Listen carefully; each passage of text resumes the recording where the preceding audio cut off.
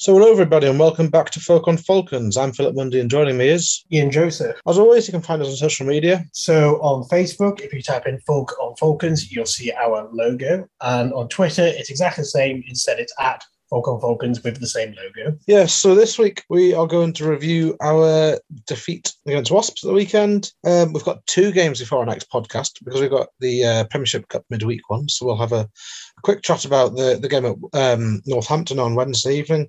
And then on Saturday, we're playing against Worcester. And then we'll have probably touch on a couple of other rugby matters and then do a roundup of the scores. So first thing, I think first time I've been to the Ricoh Arena, or as it's now called, the Coventry Building Society Arena, not the Ricoh. Bit of a mouthful, but that's what it is.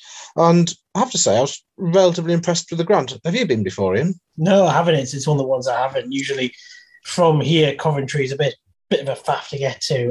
No, I mean, it's one I will want to go to at some point. I have no doubt. I mean, I want to go to all the grounds eventually, but no, it's one I haven't been to. Yeah, so I got the train there to Coventry and then spent a weekend in the Midlands. I was doing some accounts for a friend, Joy. But yeah, it was a very nice stadium, actually. Got a good urinal to fans ratio.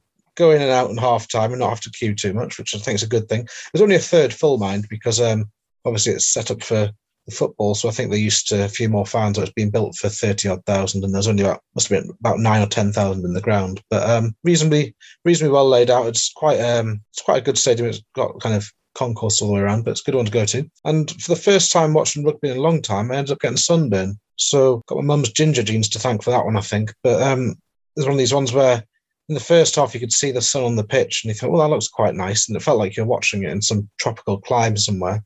And then as the second half wore on, the sun started blazing in, and in this sort of mini cauldron. And yeah, I've got a bit of redness to my face, but that was quite good. The final thing I'd say is everyone at Wasps, or the vast majority, seem to wear Wasps kit or some variation thereof.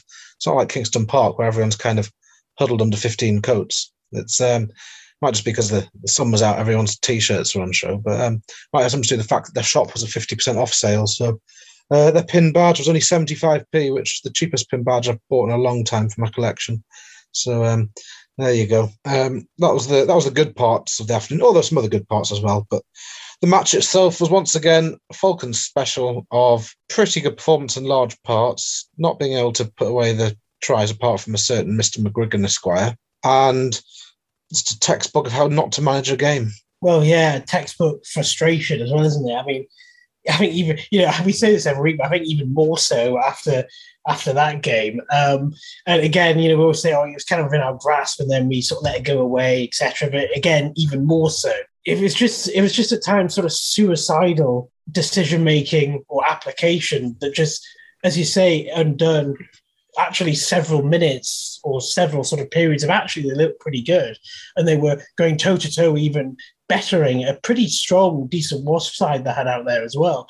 But it was just all individual errors that just undid so much good work all the time, and it's a familiar pattern, isn't it? Where actually, for large parts of the game, as you say, we're actually playing all right, fairly well, but we're actually winning, and we actually look like not so much comfortable, but worthy to have a, say, 7 or 10 point lead.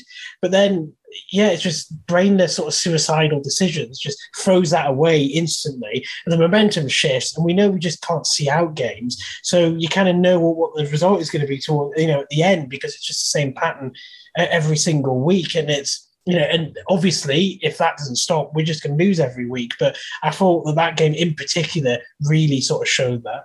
Obviously, George McGuigan, the try machine. I'm trying to remember the last time a Falcons hooker scored a hat-trick. Obviously, Blamire got one for England in the summer. But when is he going to stop scoring? We don't want him to, but it just seems that every single game he's on the score sheet. And this time he got tries of different nature. Often he gets them in the back of the walls. Only a couple this week like that. But then he got the one after I don't know quite how many superlatives I can use about Brocklebank's run. It was the most splendid 70-yard gallop I've seen from a prop in I don't know how long. Just seemed to just keep going through the gears, defenders falling off him. Then, unfortunately, I think it was Umaga kind of tackled him or tried to tackle him and slid down and tripped him up a bit.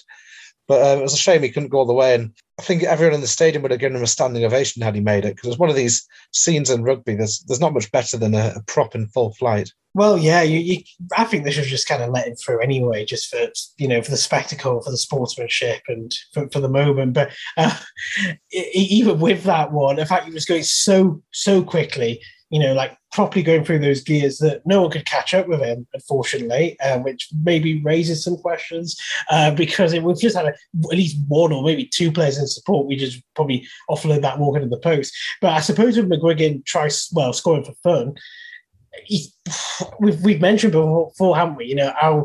Our attacking threat comes from our forwards, and especially with set pieces and the rolling more. Often the hooker's the one who picks up the ball at the end and flops over for the try. But generally, he's a pretty strong, dynamic ball carrier anyway. So when we have our main threat of the forwards only a few meters out from the line, it's quite likely he's going to be on the receiving end of a pass, and he will go over whatever meter or 2 meters out. So I mean that's probably why he's getting all the tries. But on a slightly different note, I thought one of the positives was that Radwan was more involved in the game than I'd seen for absolutely months. I think it was a bit unlucky in the second half, wasn't even a bounce. For almost a really, really spectacular try. But I thought he got a lot more involved. I thought him and we mentioned this as well.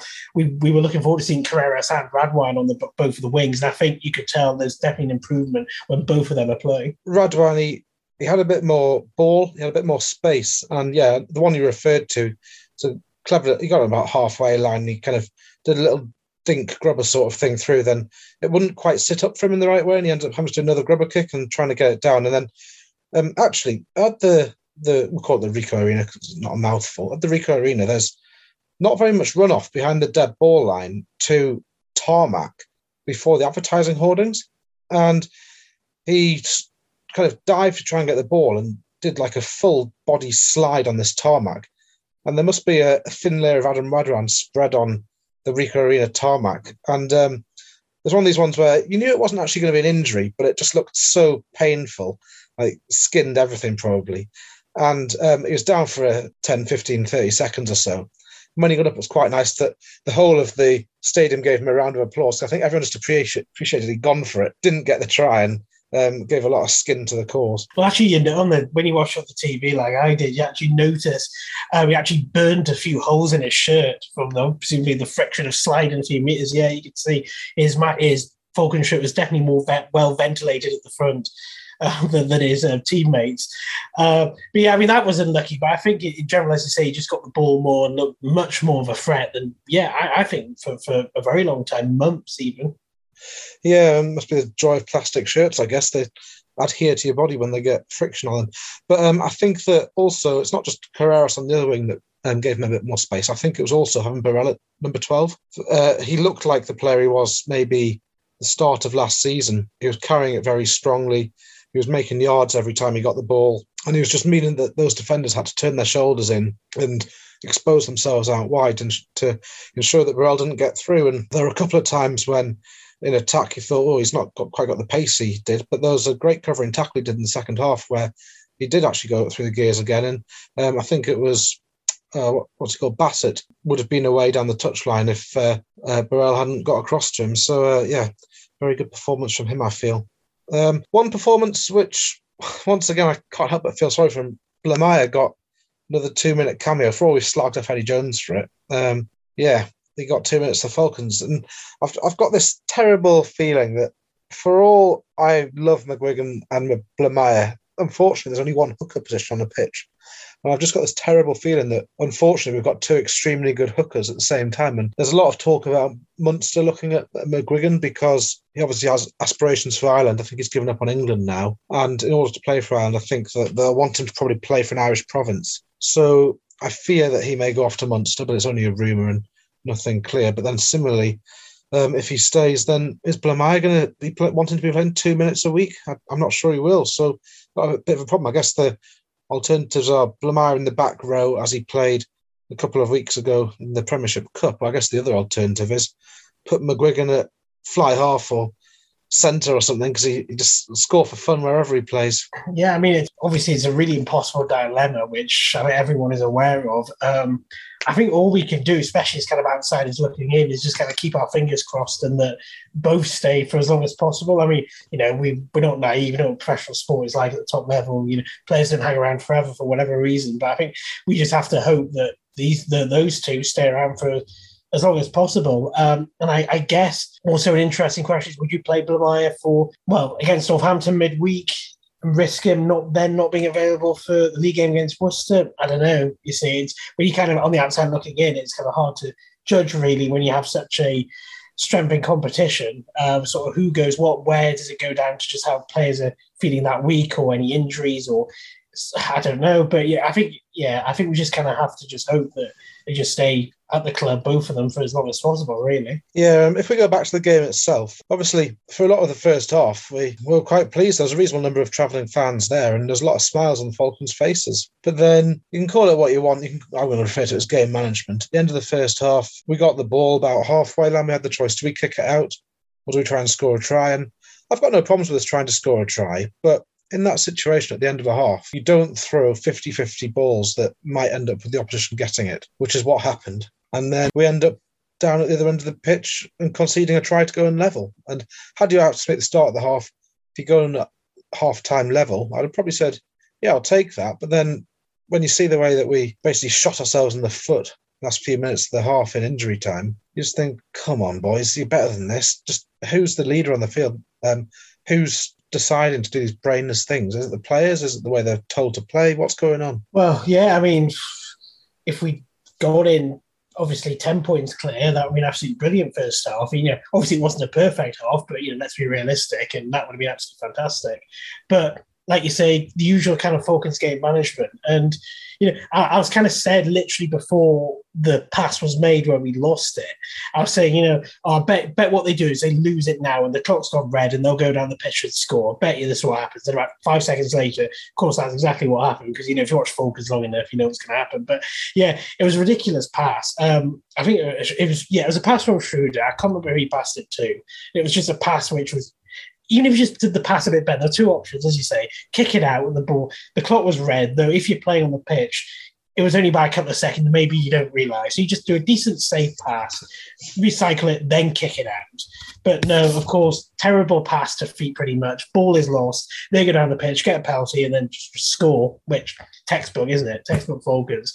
And then, I mean, yeah, of course, we were still winning, and yeah, great, but, that was unbelievably preventable because it was literally the last play. And that just sums us up at the moment, really. Yeah, I think one of the turning points in the game was in the second half, probably about 10 minutes before full time.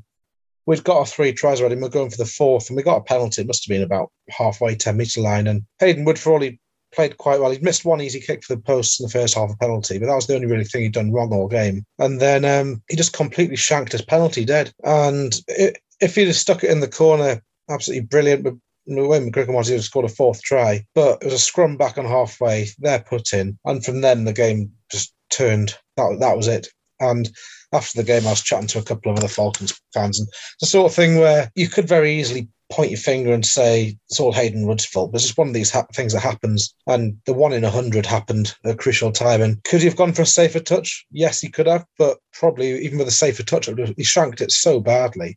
Even with a safer touch, it was still completely messed it up. Yeah, it's just one of these unfortunate instances, but the game turned on that. Yeah, I mean, I think if you want to pinpoint one moment where we lost it, that was probably it. And that is, even though, obviously I was throwing things at the TV and absolutely apocalyptic when he did that. I mean, it's still, you can't blame the defeat on him, obviously, entirely for that, even if that was absolutely dreadful. We shouldn't have been in that position anyway. Obviously, we discussed what happened at the end of the first half, and it isn't fair to sort of completely blame him, but we just got to hope, obviously, young lad, that that just doesn't happen again. And as a team, we're not in a position where if we miss one penalty, then we lose the game. Apocalyptic, not apoplectic. Nah, apocalyptic. Oh, there we go. That's a new one for me. But it goes beyond that. The end of the world. So we end up losing. We get a losing bonus point, which is kept off the bottom of the league. But had you said to me on the way into the Coventry Building Society Arena, would you take a point today? I think I'd have probably said, yes, please. Thank you very much. Shaking your hand and walked off. But at the end of the game, you could just see it that the Wasps fans didn't seem particularly happy that they'd won. I think they were expecting a festival of running rugby, that the Doggeroo, Launchbury and all the rest of them, Bassett scoring tries for fun. That didn't happen. And I think they all kind of knew they got away with one there. And the Falcons fans, on the way out of the stadium, I spoke to a couple of them. We just kind of said, how on earth have we managed to do that again? Because it was so close to being a very good victory away from home against a good Wasps team. And we let it go, and everyone, I think, realised we let it go. And there you go. Well, I mean, unfortunately, it's a sign of a bad team, isn't it? The bad teams always find a way to lose somehow, and that's us at the moment. Yeah, and good teams find a way to win, which certainly isn't us. But what I'd also say, actually, is, on the note of the Wasps fans not really looking that fussed about winning, I feel like a lot of the people in that ground the Wasps fans, they didn't seem like they had much passion for their team. There wasn't really much in the way of chanting going on. They were playing stadium noise over the speakers at certain times, which I thought was a bit strange. They had the worst smoke machine that I've ever seen in professional sport going onto the pitch. It was almost like someone firing up a dodgy engine that had too much oil in it, that's exhaust pluming out, as opposed to a decent smoke machine. And there are various things about it, which just made the fan experience a bit tacky. For all I said good things about the stadium and whatnot, I feel like their fans don't really have the passion of a lot of other fans I've been to. It might be because of the nature of the club moving, and it's not really people's boyhood club in the same way as it will be for most other teams in the league, because it's only been around in Coventry for a few years. But just a strange sort of atmosphere. There weren't I wouldn't say you get the ultras like you do in football, but there wasn't sort of that sort of atmosphere amongst the fans. It was very odd. So Falcons are back to the Midlands again in only a few days' time. Unusually, there's a Wednesday match, the Premiership Rugby Cup against Northampton. Yeah, well, I mean, we know what we have to do, and that is equal or better Leicester's result. And that will send us through as top of the group. Looking at the other groups, as we mentioned in the week, I don't think second place in our group will take you through, simply because I think second place in Group A has more points, and I don't think whoever's second now can overcome that with one round of fixtures left. So they know what they have to do. It's entirely in our hands.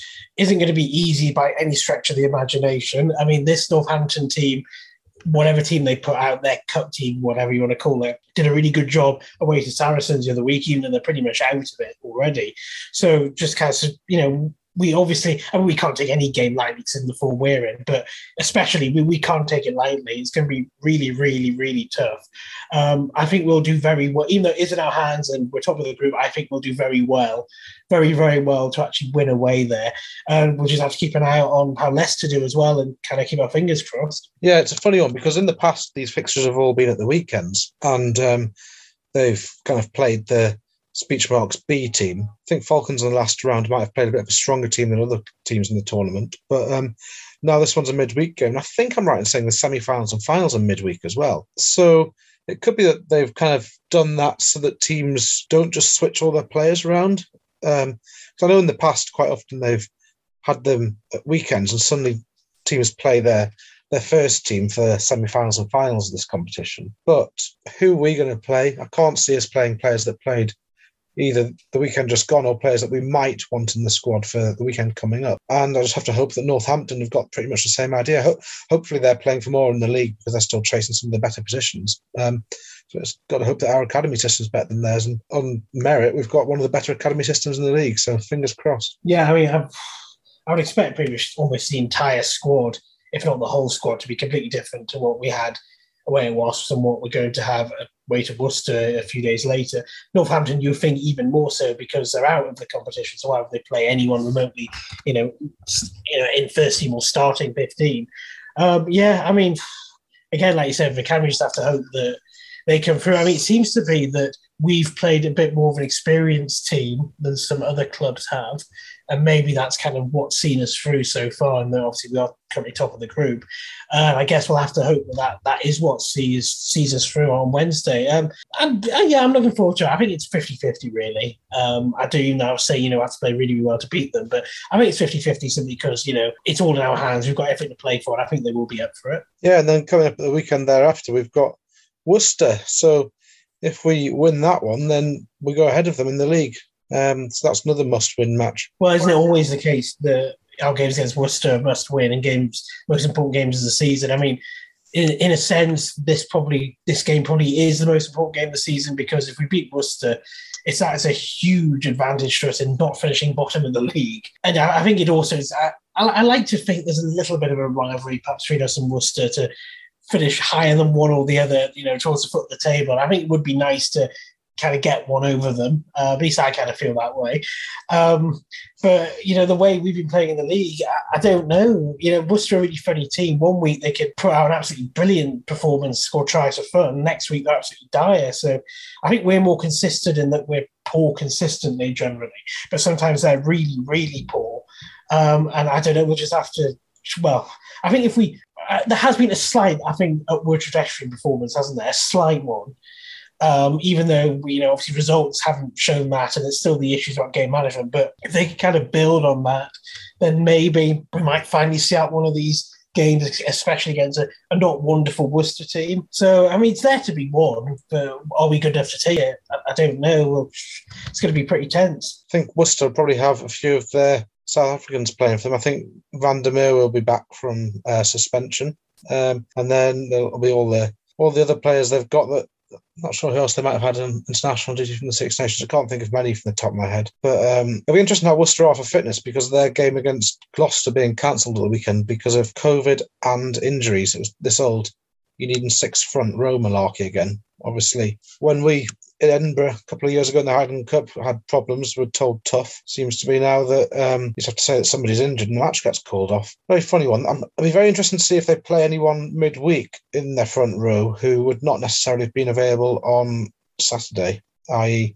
were they not wanting to play some academy players? And then it goes on to, is it safe to play academy players in the Premiership? But it's one of these ones where no easy answer. I think it'll be interesting in terms of that points allocation as well, because obviously for COVID it was 4 and 2 points, wasn't it? But this, I don't think this was necessarily purely COVID related. I think it was more in actual injuries. And I think on with that being the case, is the points distribution different? Because I think it's maybe the BBC article or another article where they did say last time this had happened was in 2019-2020 season. I think it may involve Gloucester again. I can't remember the teams, but the team that was at fault was given 0 points, and the team that wasn't was given the full 5 points.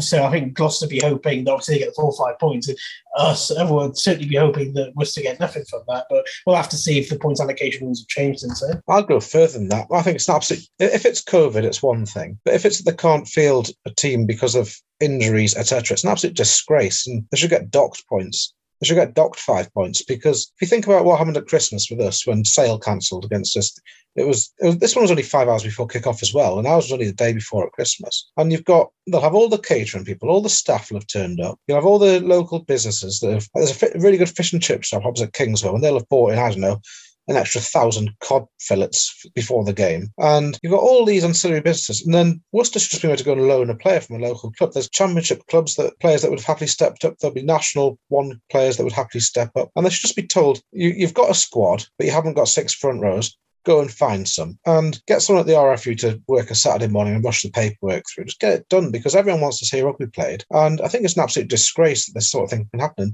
Worcester should get fined heavily for it, because it's just incompetence to have a squad that thin on players. Yeah, I mean, I don't know if it's better on a case-by-case basis.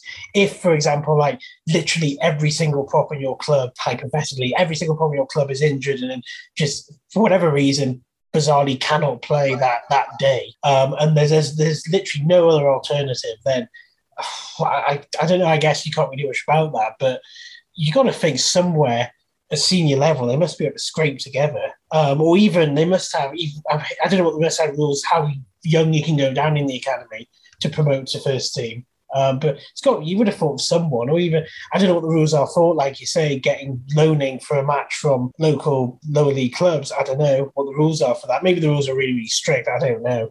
But it does seem odd that they would have literally nobody at the club that's suitable for it. And the fact that it was maybe a bit ambiguous as well in terms of exactly reasons as to why, maybe hints at something, but I don't know. It's obviously we're just speculating, but it does seem odd that they have literally nobody to put their boots on and then play. Or they should have made them go there, and then Gloucester could have lent them a couple of academy lads to get some experience. That's what happens at every club every weekend around the country in the second teams and whatnot. The team turns up with 14 players, and then the team gives them a couple of players and they get a game played and everyone enjoys themselves. They should be made to throw the match, still have a spectacle, and then Gloucester's props from the academy can get a bit of a run out. Or you could have it where you have uncontested scrums, but the team that hasn't been at fault gets automatically kind of match points anyway, or sort of league points anyway. Yeah, or make them turn up there with only 4 subs or 4 front rows, and then do what happened to Italy during the Six Nations. If this person can't play a full game, then tough, you're down to 14 or 13 players, depending on how it works out. But something has to be better than that. It's not okay. Well, and also it's unfair on other teams as well. You know, you've got, Gloucester, for example, if they don't get, if you were Gloucester, you would think, right, very likely we'll get 5 points from this game. But because it's similar to, like, I suppose, for example, COVID, but if it wasn't COVID related, if it was like, you know, we just haven't got the players for whatever reason. But you would expect Gloucester to get 5 points, and now they may only get 4 points, and that could affect them finishing the top 4 through absolutely no fault of their own. And I know this has obviously been happening recently with the COVID cancellations, but if this isn't COVID, I think this is something a bit different, and it doesn't strike me as particularly fair, really. But again, we'll have to see what they do for that. Indeed. I think one other mention for the weekend's rugby has to go to Chris Ashton. The journeyman, I think, has made a lot more enemies than friends along the way. For all he's a bit of a so-and-so, it would seem, he's a very good rugby player, and he's now equalled the Premiership's all-time scoring record and 92 tries. Shows what a good finisher he is. I think over the years, I think he's probably been one of the best finishers in world rugby, actually. I know his reputation may go before him, and maybe he's not a particularly popular player to have in the dressing room or whatever. Maybe it's a bit too disruptive for a lot of teams to stomach, but you can't doubt his actual, you know, rugby and try-scoring ability. I think he's one of the best we've seen, you know, over the past 10 years or so. Even slightly longer. Personally, I think he maybe should have had a bit more of a fair crack at it. But yeah, I mean, I don't think he really helps himself sometimes, though, does he? But, you know, credit to him, and I think that just shows actually despite everything, what a really good rugby player he is. Yeah, and it's also worth noting he spent a bit of time overseas as well in France, and if he hadn't spent that time, it'd be head and shoulders above everyone on that list. I think he's joint with Vondel at the minute. So one last thing to go on to before we go around the scores. Seems like the national press have been listening to the podcast as well, because I've seen references to Emperor Eddie Jones in the national press, which is what I've been saying for a while. So I'm curious as to who has been listening to the podcast or just stealing my I don't know what you call it, eponymous titles, but there we go. Probably Lawrence Dallaglio or Carol Vorderman. No, I think I saw it in the Telegraph and somewhere else. He was referred to as the Emperor in his clothes, but there we go. It seems like the tide might be turning, but then I think today the RFU have said they're sticking with him until after the World Cup and they'll appoint an English manager thereafter. But who knows what's really going on behind the scenes. So if we just do a Premiership roundup of the weekend, the Friday night game, as we've said, Gloucester v Worcester was cancelled because of the issues in the Worcester camp, as we've mentioned. Scores yet to be allocated for that. In the Premiership, Bath drew with Sale, 24 apiece. London Irish got heavily beaten by Northampton, 22 points to 42 at London Irish. Saracens only just got past Bristol, 27 points to 23. Then there was our defeat, 27 points to 24 at Wasps. And then finally on Sunday, Exeter got beaten in a close affair by Leicester, 17 points to 22. That leaves the table as it stands. Leicester still out ahead with 80 points, having played 20 games. Saracens have 68, and Harlequins have 63, both of whom have played 19. Exeter have 57, having played 20, along with Sale also playing 20 on 55 points. Gloucester are yet to get their points allocation, so when that happens, they will go up to presumably 58 or 59, pushing them into fourth place. And they'll have then had 19 games played. Then there'll be Northampton with 53, London Irish also on 53, Wasps on 48, Bristol on 36, Worcester on 30, assuming they don't get any points and don't get any points docked due to their not being able to field a team.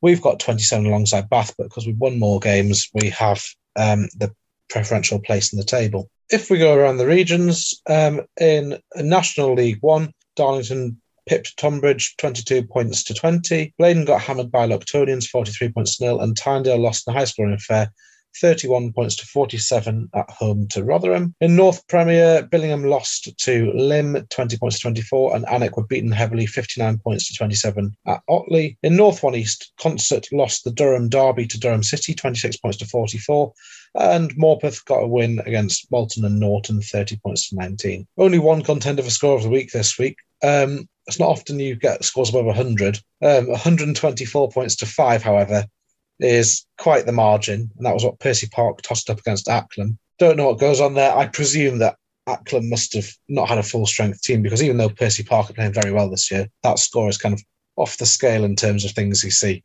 Even at third and fourth team level, you don't normally get scores like that, even when teams have such heavy disparity between them. So God only knows what happened there, or probably a lot of people know what happened there. If you're at that game and you know what happened there, do drop us a note on the Facebook or Twitter or whatever, because I'd be interested to find out. So hopefully next week we can talk to you about 2 Falcons victories, not 2 Falcons defeats. But knowing us, cumulatively we'll be ahead for 158 minutes, and we'll throw away 2 last-minute tries in each game to lose the matches. And then we'll be ranting and raving again about all sorts of problems with the setup, the game management. But no, hopefully not. Hopefully next week we'll... I feel like the performance is there, stringing it all together and making it work. So yeah, fingers crossed that something changes, because I think we're almost there. It's a bit late in the season, but almost. So it's goodbye from me. Bye, everyone.